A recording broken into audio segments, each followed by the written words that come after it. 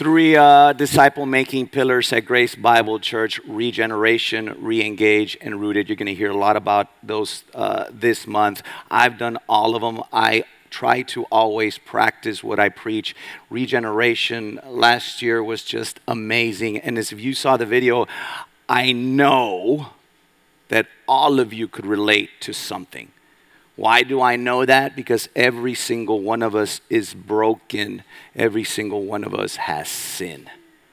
Regeneration, a great, great, great ministry. Highly recommend any of these ministries.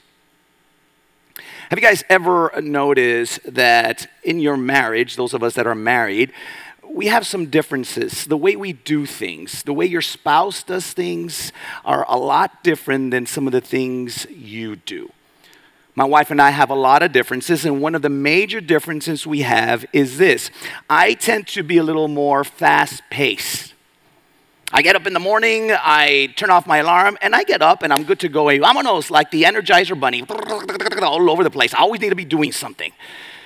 One of the famous phrases I have at home with my wife and my kids is, vámonos, what's next? What's on the agenda? I need an agenda. Let's do something. If we're going to sit and watch TV, let me know so I can program it to do that. But my wife, she's more chill. It's up. She's cool. I'm not going to tell you what time she gets out of the house, but she's chill, all right?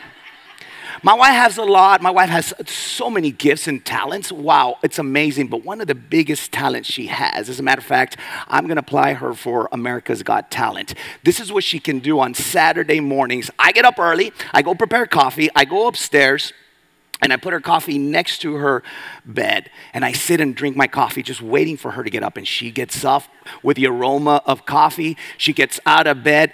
Her eyes are closed. She walks around the bed, into the bathroom, out of the bathroom, sits down, grabs a cup of coffee, starts drinking. Her eyes are closed. And I'm just drinking coffee, eating popcorn. I'm like, wow.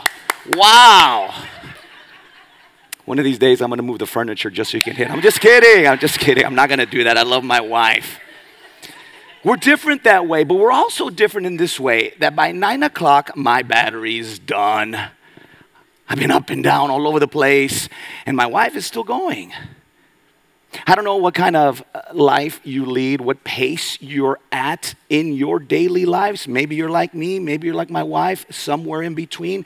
But no matter how you do life, there comes a moment in your life where your battery runs out. You have to stop. You know, last year, all of us had to take a stop. A pause. COVID has affected the way we do life. However you do life. I don't have to say much about this. Businesses have been affected. Businesses had to shut down. The way we do school, right? I believe that these changes due to COVID in our life have changed a lot of factors that are important in our lives. One of them being church. Around the world, church has been done differently because of COVID, having to slow down. I want to share with you just some statistics I read that churches started doing or have been doing because of COVID, the slowdown, what it occurred. It says that around 90% of churches stopped meeting in person for some period of time. Grace Bible Church was one of them. 90% of congregations modified their logistics for observing communion when they gathered together. We used to pass bread around and the cup around before we started taking those little cups we just did a little while ago. We had to change our logistics because of COVID. Most closures lasted for 7 to 14 weeks. We were one of those. We closed our doors. We couldn't gather live. And 60% of congregations still watch online. We're no exception. We're not to where we were before. So God has put in my heart this new series, which we're about to begin today, that we've entitled Momentum. I believe that we need to start slowly but surely picking up momentum and be the church, be the people God has called us to be. I want to read to you the definition of momentum. I thought, man, this fits perfectly. Momentum is a strength or force that allows something to continue or to grow stronger or to go faster as time passes on. The property that a moving object has due to its mass and its motion. Church, if we want Grace Bible Church to move either faster or stronger through time, we need to be that mass that pushes it to glorify God, to reach our community, to pick up momentum. So out this whole month of August, we're going to be looking at these particular things. Today, we're going to see what is the church and why church. Why is church important? Next week, we're going to see what disciple making is all about. We are called to make disciples who make disciples. We need to pick up that momentum. After that, we need to see why giving is important. Ouch. Serving. We're all called to serve. We've been giving spiritual gifts. We need to pick up our momentum there. And last but not least, we are called to be the hands and feet of Jesus Christ. And we definitely need to pick up the momentum to serve our community and do outreach. That's momentum. That's the series. And I hope you join us from here on out, because God has a lot to say about those things, about His church and what we're called to do. So today, let's answer those questions. What is the church? And why church? What's the importance, the significance of church? So if you got your Bibles with you, go ahead and open up to Matthew 16. As always, I recommend if you don't have a Bible with you, grab one underneath the chair. That way you get familiarized where the books of the Bible are. Matthew's the first gospel of the New Testament. Matthew 16, we are going to have the verses on the screen behind me, but let me, as always, give you context, which is so important. Now, again, I told you a little bit of how my mind works when I'm reading scripture. I pictured in my mind how it goes like a movie. So here's the context before we start reading the verse. Jesus tells his apostles, go out there, go check out what's going on. And they come back and Jesus asks them, what does the community say about me? ¿Qué dice la raza?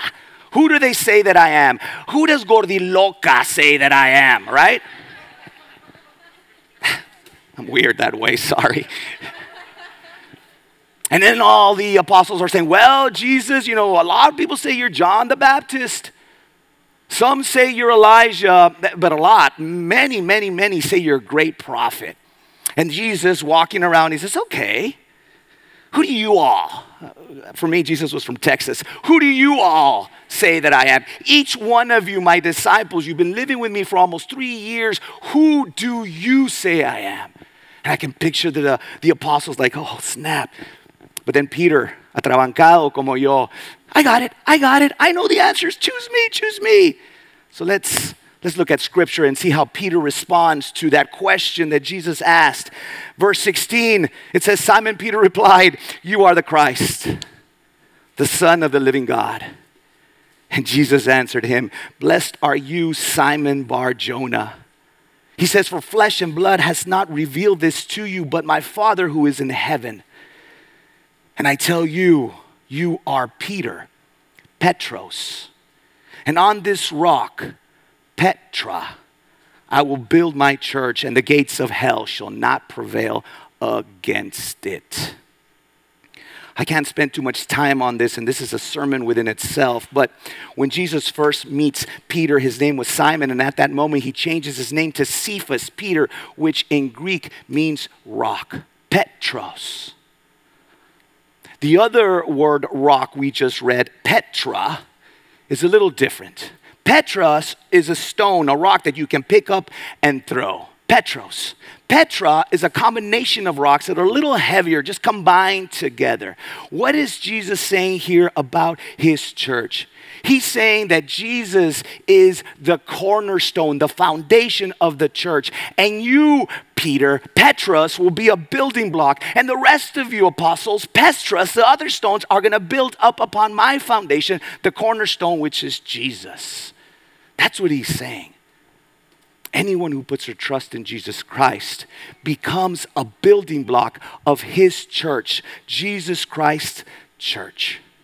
That's why Paul writes in Ephesians chapter 2, verse 19 through 20.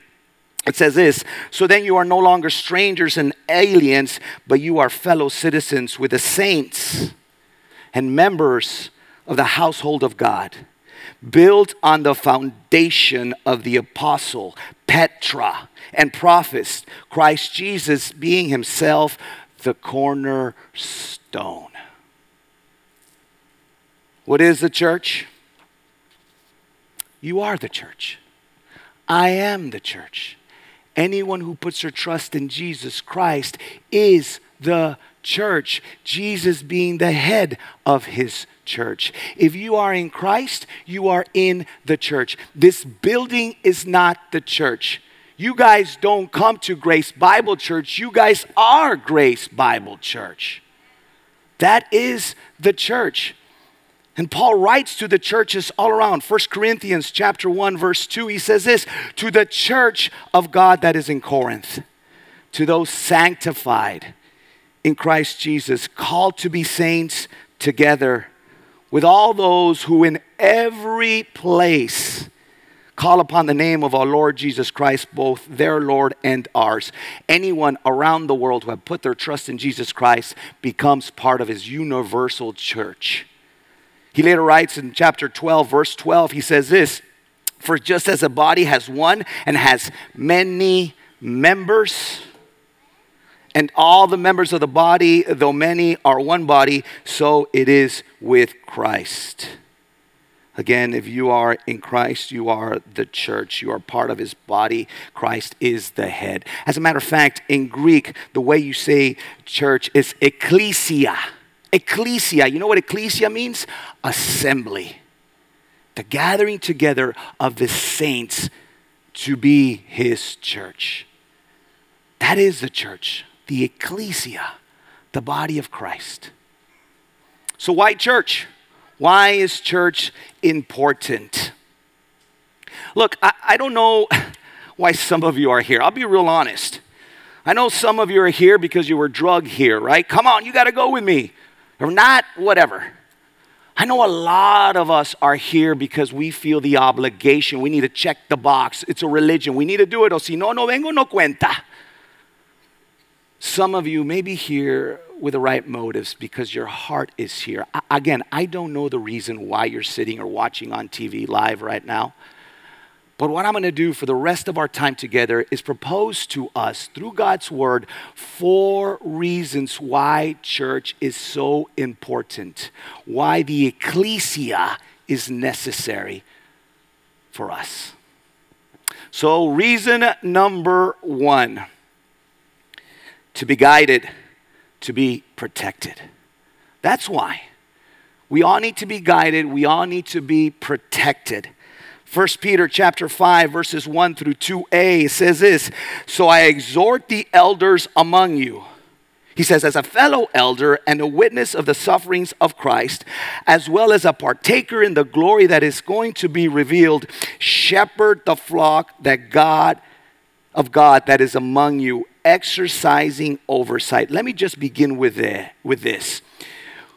We, as elders of this body, Grace Bible Church, have a huge responsibility to guide and shepherd his flock, his church. I just want you guys to be aware of what our board looks like. I am considered an elder of this church body. I am, if you want to call it, the lead shepherd, the senior pastor, the lead elder of this congregation. We have 5 other elders, and I want to just present them to you in a picture. That way you know who is responsible of leading, protecting, guiding his sheep. From left to right, we have Tali Garibay, Alex Blanco, Scott Avent, Dominic Valloni, and Rick Lopez. Those are our elders. Those are who God has called to guide his church. And as elders, we have a huge responsibility to shepherd the flock. And Peter goes on and tells us how to. verse 2b through 3, it says this: we need to shepherd as elders, not under compulsion, but willingly, as God would have you, not for shameful gain, but eagerly, not domineering over those in your charge, but being examples of the flock. As elders, and I'm talking to myself, we need to lead by example. We need to practice what we preach. Huge responsibility that we're called to do. To guide, to flock the sheep of God. Hebrews tells us how big this responsibility is. Hebrews 13, verses 17 through 18. It says this, so talking to the church: obey your leaders and submit to them, for they are keeping watch over your souls as those who will have to give an account. Let them do this with joy. I capitalized that on purpose. And not with groaning, for that would be of no advantage to you. Pray for us, for we are sure that we have a clear conscience, desiring to act honorably in all things. As an elder of this church, as, again, the senior pastor, trust me, I do this with joy. And it's often that I ask God, why? Why me? There's thousands of other pastors, other elders that can do a way better job than I can. But I say this, again, with a clear conscience. He knows my heart. I don't know if there's anybody that has more love and joy for his church family than me. I take my ministry super serious. I don't take myself serious. But I take you guys serious, and I'm here to serve you. Because the words I want to hear one day is, well done. Well done. You messed up, cabezón, but well done. I do this with joy. But we also need your prayers. As we're called to do as a church, pray for us. Pray for your leaders. Pray for your pastors, that we don't walk away, that we continue to serve the way we're called to serve, because the enemy really has a target on our chests and ready to aim, shoot, and fire. Hold me accountable. Hold us accountable so we can guide his church in the way we're called to do so. Why the church? Number 2, to be held accountable. It's so important. Not only I do need to be held accountable, your pastors, your leaders, your elders, but we all need to be held accountable. Look what Proverbs 27:17 says. Iron sharpens iron, and one man sharpens another. When we assemble, when we ecclesia, when we come together, we can sharpen each other, grow in Christ together. Be accountable for each other. You can't be a lone ranger in Christianity. Who's going to hold you accountable? How can you sharpen each other if there's no other? Right? Galatians 6:1 says this: brothers, if anyone is caught in any transgression, you who are spiritual should restore him in a spirit of gentleness. Keep watch on yourself, lest you too be tempted. None of us are immune from sin. None of us are immune from temptation. We hold each other accountable. We can come to each other and say, hey man, you're drifting away. Hey man, you're not doing what God has called you to be. You're not living in a Christian manner in this season. Accountability is so important, and we need to come together as his church for that. Luke says this in chapter 17, pay attention to yourselves. If your brother sins, rebuke him, and if he repents, forgive him. As a church family, as we are gathering together, we need to be okay for someone to come to us and tell truth in love. And we're called to go to someone of our brethren and tell them the truth in love. It's really important. Accountability is why church, that we can't do if we don't gather. Can't be held accountable on your own. Other verses, Ephesians chapter 4, verse 25. Therefore, having put away falsehood, let each one of you speak the truth with his neighbor. Why? For we are members of one another. Truth and love. Don't brush it under the rug.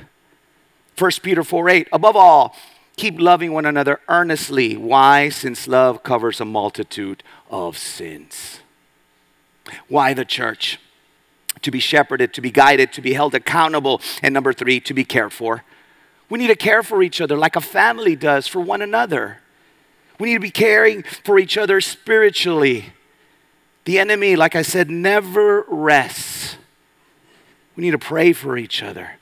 1 Peter 5:8 says this, be sober-minded, be watchful. Your adversary, the devil, prowls around like a roaring lion, seeking someone to devour. Have you guys ever seen a lion hunt? How he goes after his prey? I have. See, you have a flock of antelope, deer, whatever, and they're all running because the lion comes out. And as long as a flock are together, assembled together, the lion doesn't attack. Really, he can't. There's too many of them. But he waits until that weaker, slower deer gets out of the flock, gets out of the herd, and then he attacks. In the same manner, the devil right now is attacking because so many of us have walked away from church, are trying to do church on our own, have not assembled in community. So like the lion, the devil is prowling and grabbing on. We need to come together and protect ourselves like a family. We need to come together and protect ourselves when things are not going the way things should be going in life, during our struggles in life. Galatians 6:2 says this, bear one another's burdens and so fulfill the law of Christ. The law of Christ is love one another. As a church, we need to come together and help in our needs. When someone is struggling, when someone is ill, pray, maybe offer them meals. When someone just had a baby, take them meals, take them dinner. We need to share our struggles. That's why I believe regeneration is so key to our lives. We need to be authentic with one another, sharing our burdens. Lastly, number 4, why church? Out of obedience, not out of obligation, but out of obedience. Hebrews 10:24-25 says this, and let us consider how to stir up one another to love and good works, not neglecting to meet together as is the habit of some, but encouraging one another, and all the more as you see the day drawing near. I don't need to tell you, church, Christ is returning sooner than we think, and the day is drawing near and near, and now more than ever, we need to assemble as His church, just like the author of Hebrews told us to do. I get it. COVID is tough. We've been praying for so many family members, have and still are, because of COVID. And I know this variant is coming up. I'm not belittling the pandemic. But here's what I like us to do, not because I said so, because God says so. Let's not stop assembling. Let's take precautions. We need to come together. Ecclesia, assemble as a church. Wear a mask if you have to. If you're ill, you have you know what I'm talking about, conditions, stay home. But let me say this, please don't hear me wrong. If you can gather at Danny's, at Taco Palenque, with your buddies at Carne Asada, you can gather here. If you're going to be cautious everywhere. Church needs to assemble. It's out of obedience we need to do this. Leviticus 23:3, this is a new international version translation. There are 6 days when you may work, but on the 7th day is a day of Sabbath, rest, a day of sacred, what does it say? You are not to do any work. Wherever you live, it is a Sabbath to the Lord. Let me close with some questions. Do you guys believe that the church is important to Jesus Christ? Oh, obviously. Look at the cross. He didn't die for a religion. He died for His church. So if it was important to Jesus, so important to the point of death, shouldn't it be important to us? Shouldn't church take priority over anything else? If we call ourselves believers, if we call ourselves being in Christ, if we call ourselves the church, it better be important. So throughout these series, I want you guys to ask yourselves these questions. Let me just say this. If you're new with us here at Grace Bible Church, these questions aren't for you. If you've been attending maybe a month or 2 months, forget these questions. But those of us that call Grace Bible Church, our home, those of us that have been coming for some time, ask yourselves these questions. What would Grace Bible Church look like if everyone assembled like you did? Would I be preaching here to 1, 2 people a month? Would this place be crowded only on Christmas and Easter? What would Grace Bible Church be like if every single person who calls Grace Bible Church their home attended service the way you did? Think about that. What would Grace Bible Church be like if everyone was as connected as you were? Would there be any small groups? Would there be any disciple making? Would I have been here on Friday when we initiated a fight club for the men by myself? Ask yourself, not to guilt you, but just to convict you, because we are a church family and every family member has a part to do with a family. What would Grace Bible Church look like if everyone served as you did? Ouch. You like this coffee this morning? How many times have you served in the coffee ministry? How many times have you served in children's ministry? Will we have a worship band if people serve the way you did? What would Grace Bible Church be like if everyone gave like you did? Probably be dark in here, huh? It's cool that we have AC, isn't it? Will we be able to build a new building? Will we be able to have full-time pastors to preach like myself and other pastors? I'm going to say, I do this anyways. Would we be able to send other leaders to build other churches to gather his flock if everyone at Grace Bible Church gave the way you did? This series is going to touch a little bit of nerves. I already know I'm doing so. But this is what God has called his church to be. I'm not saying anything that is not God's word. We become a church that's been so just a consumer church. Give me, serve me, serve me. We're here, we all have our gifts, and we're here to glean from God's word, but we're also called to serve as God's family. So depending on this series, if you ask yourself these questions, depending how you answer these questions, we'll be able to determine if you just come to grace or if you are truly grace. Let's pray. Father, we do give you thanks and praise that you are a God that knows, you are a God that is always with us. And Father, I thank you, as your word says, that you've left us your Holy Spirit to guide us and move us. And Father, my prayer throughout this whole series and beyond, that you begin to move, to build momentum, to bring a revival, but it needs to come within us, your church. If we want to reach our community, if we want to bring a revival to our city and a nation, start with me. Start with us. Build that momentum that you've called for us to build on.